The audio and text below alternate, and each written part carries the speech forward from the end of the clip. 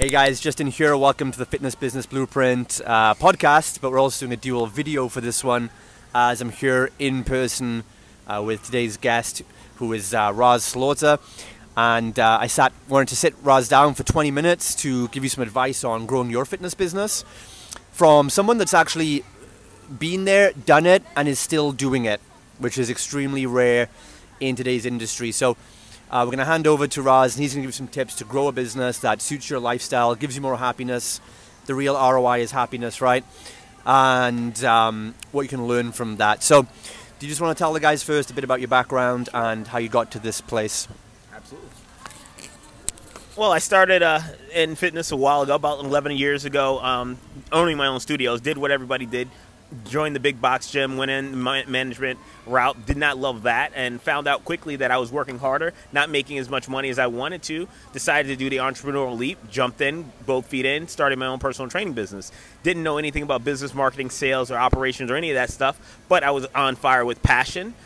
Within a short period of time, it was going on, working as an independent contractor out of another gym, spending about $2,500 to $3,000 a month, and I realized that, oh shit, I could actually do this myself and not pay this rent that's consistently going up. And I started my own gym. It's called Metaburn Fitness. Now we own multiple personal training studios, and I get the luxury to have two in New York, one now here in Southern Florida. That's where we are right now in Southern Florida right now. So you've done a lot. I mean, what would you say is let's start from the top. Like, what would be the number one thing? A lot of my listeners as well, to put in some context, they're generally earning between 5 and 15K a month, usually with their own unit or facility or boot camp. They are still kind of spinning a lot of plates themselves, and they're at that point now where they need to they want to grow more, turn from a job into a real business, and so. What advice would you give to someone in that position right now?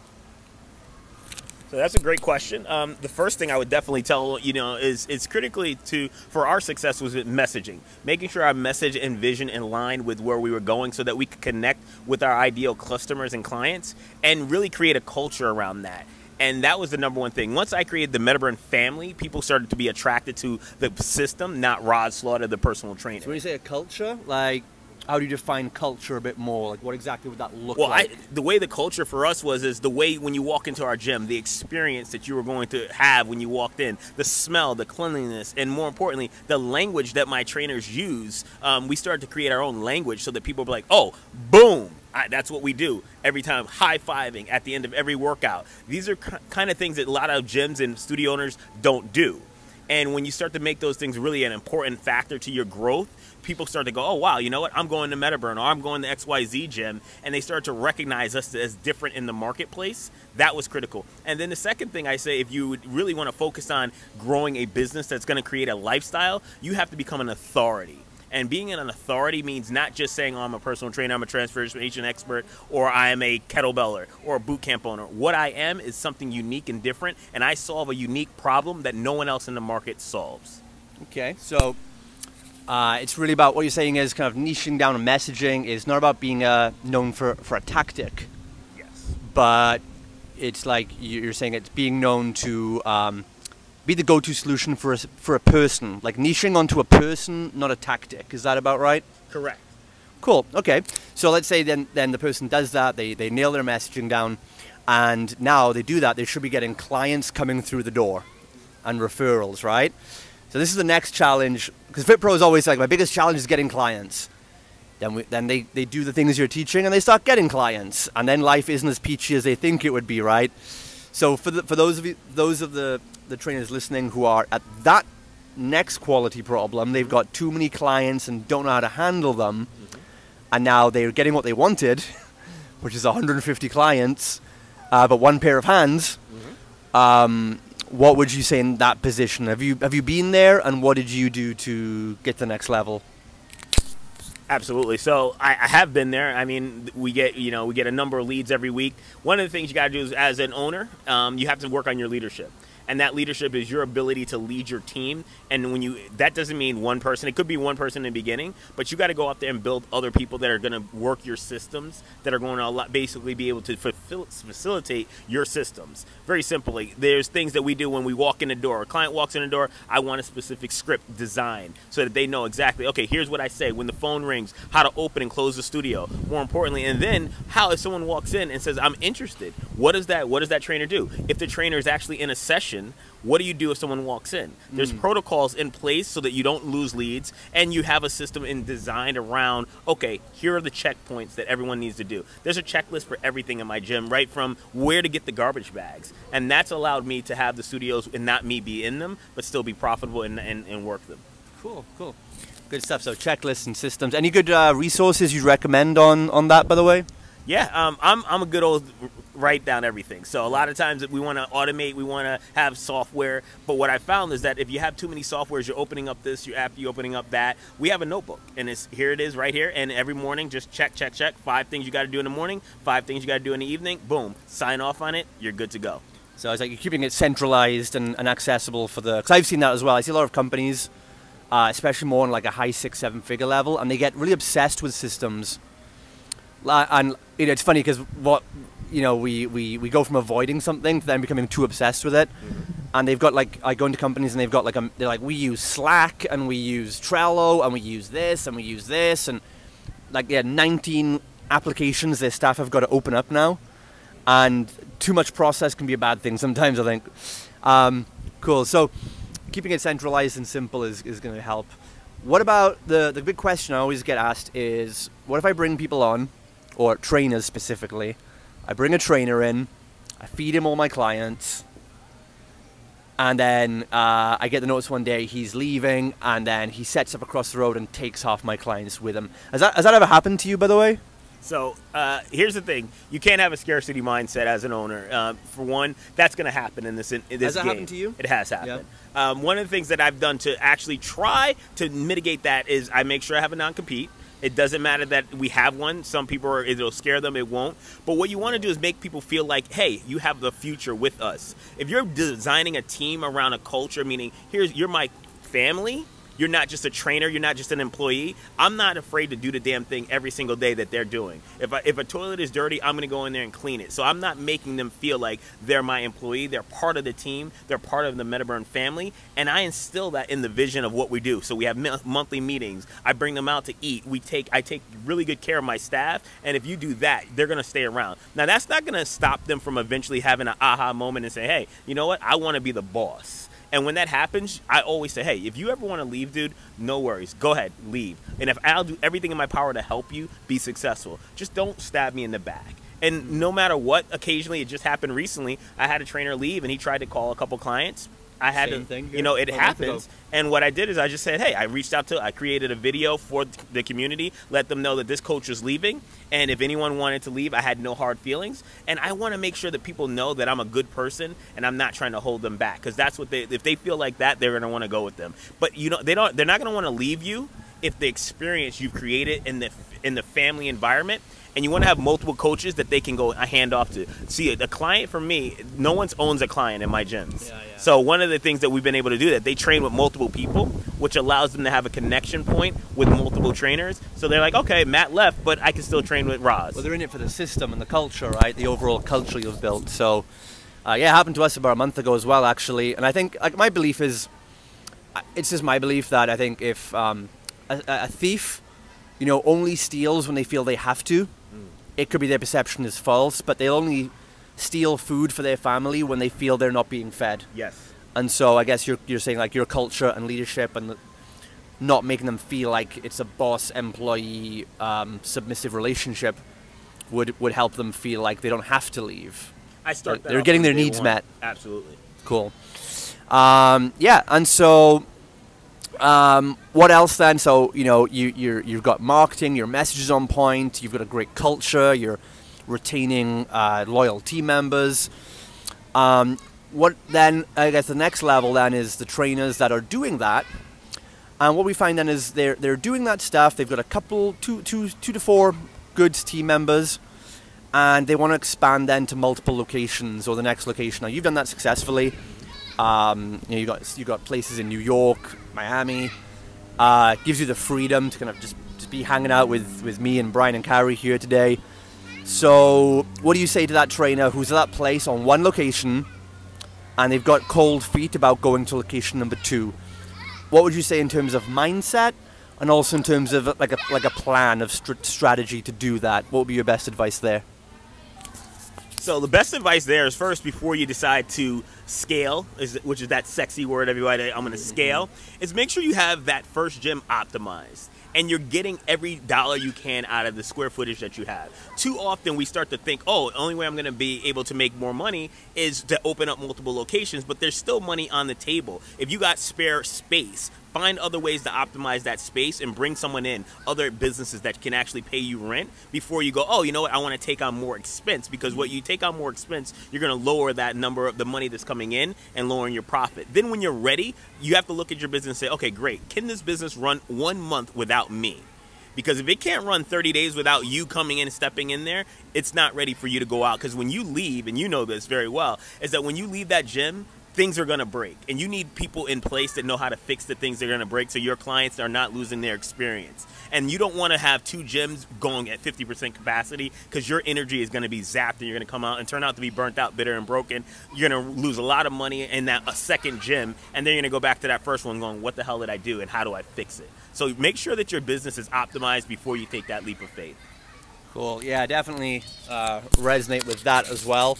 I like what you said there. It's like, have the systems in place to grow and run the business, but have someone or something in place to be able to fix it. And I think that's amazing, because what too many entrepreneurs like today, I think, are their plan. I always say it's the difference between, are you playing to win or playing not to lose? Too many entrepreneurs are playing not to lose, in that they're looking for, like, what's the strategy to grow without any risk? What's the guarantee? Like, what's the guaranteed way to lose weight? Mm-hmm. The guaranteed way to scale to multiple locations? And I think, like, I always say, like, if you want to be a world championship boxer, you're going to get punched in the fucking mouth. Yes. There's no boxer that is aiming for the top that says, how can I become world champion without getting hit? Like, that's the wrong question to ask, because you're going to get punched in the mouth. Things are going to go wrong. Things are going to break when you're not there. How have you had the mentality to cope with that and then not react? Because I see a lot of fit pros things will go wrong. That's inevitable, right? Maybe you can accept that, but then if things do go wrong, I see, and I've done this in the past, we react and we tend to want to run backwards and scale down. How did you get to the point of accepting things are going to not go according to plan all the time, and how do you respond properly rather than reacting out of fear? How do you manage that? So that's a great question. One of the ways that I have boxing as an athlete, I know that I want to shorten the distance, so I want to test shit before it can actually break. So I'm always willing to check my systems, make sure they're able to work, take a weekend off, take a month off, and then say, oh, this is what needs to be fixed, this is what needs to be working on.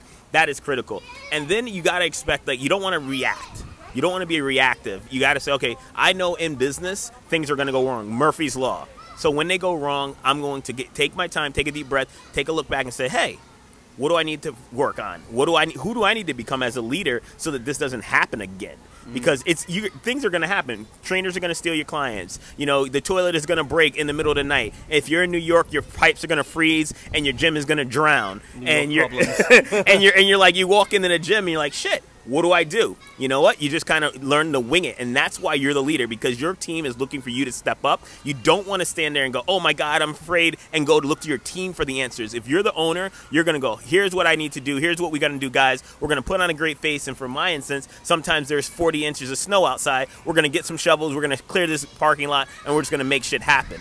That's what they want to see. They want to see leadership, and they want to see confidence as you're the leader. And that's how you don't become reactive. You just respond to what you need to do, and you step up and get it done. Awesome, man. I think that's another thing with team retention as well, right? Like, when they know that someone's captaining the ship, they feel more secure in their job. Mm-hmm.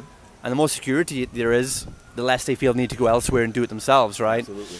So, this is what I love, like, about information like this is so valuable and so rare, or invaluable, I should say, because 99% of what's out there for fit pros it's just marketing. It's just run some ads, and then you see behind the curtain. It's like Wizard of Oz marketing, I call it.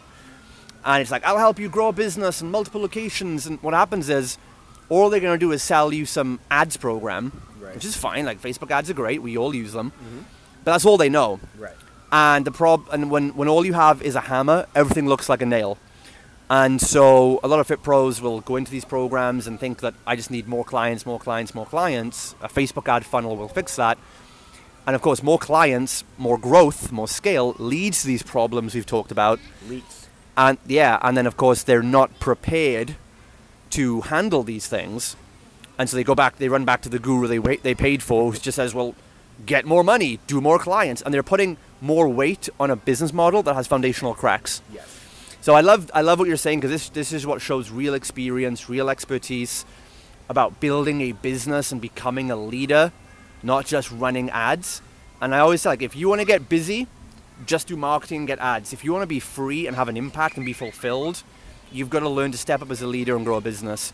So I just want to thank you for sharing the real stuff. And this is the stuff you can tell you're living it and you're doing it and you've got the experience, because you can talk from this level.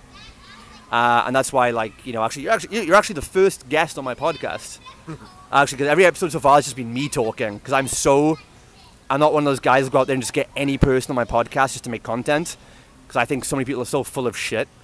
So it's very rare I'll find someone and get them on, because it's only if I know what they're living it, they know what they're talking about. So yeah, it's just refreshing and it's so cool. So is there one more thing, anything else you'd like to say as parting words to anyone, like one more piece of advice you'd give, and then tell us where people can find out more about you?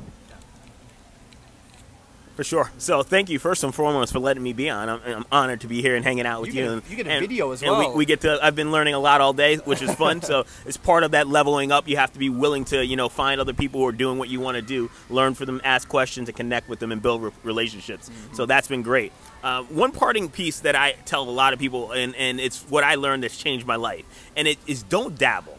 Become a master of what you're doing. Too often we want to dabble this. I'm a this, I'm a that. Become so damn good that everybody around you just knows it, and they say you're the number one person at that. And if you're a business owner, the number one skill that you can learn is the ability to master selling. When I learned to master selling, and I didn't say, I can sell ice to an Eskimo. No, I sell solutions to problems. And if someone has a problem, I can give them the solution and wrap it in a nice bow, which is called my solution, my answer. And that's what you want to learn as a personal trainer, a studio owner, a coach, a boot camp owner, is how do you sell your solution to your niche market's problem. When you do that, game is over and you won't have competition. You'll be dominating. I want to thank you guys for watching this great podcast and listening. My name is Coach Roz, aka The Motivator. You can find more information about me at fitnessbusinessmastery.com. All right, thanks again, Roz. If you have any questions for Roz, just wherever you're listening to this or watching this, drop your comments below. And if you have any follow-up questions or anything expanded, drop them below, and I'll pass them over to Roz and get him to answer those for you. So, again, thanks again for coming on. This is awesome. It's been great to get this content and share some real advice with Fit Pros. Our vision here at Fitness Business Blueprint is to help Fit Pros create wealth and freedom for themselves and their families generationally, not just in the next 12 weeks. So that's what we do here, and this information goes a long way to helping that vision. So guys, again, check out Roz's stuff. Again, I encourage you to follow him on Facebook, social media, everything else. You also have an event coming up in America, right? So for any of you Americans, do you want to tell the guys about your event as well? Awesome, thank you. I have an event coming up April 27th and 28th in Austin, Texas. It's called the 1 Hour Trainer Summit. It's a small event where we get inside your business, make sure that you leave with a 90-day roadmap. So it's not about rah-rah, it's not about, how excited we can get. We're going to roll up our sleeves, look at your business, and find out exactly how you can dial your message in, uncover your authority, and more importantly, which systems you need in order to grow and move your business to the next level. All right, good stuff. So check that out if you're in the States. All right, guys, so thanks again for listening as usual. If you want to find out more, and if you're in the UK, want to come along to our next free tour event, it's justindevonshire.com/free tour. Okay, if you're in the UK, we're going to be in London.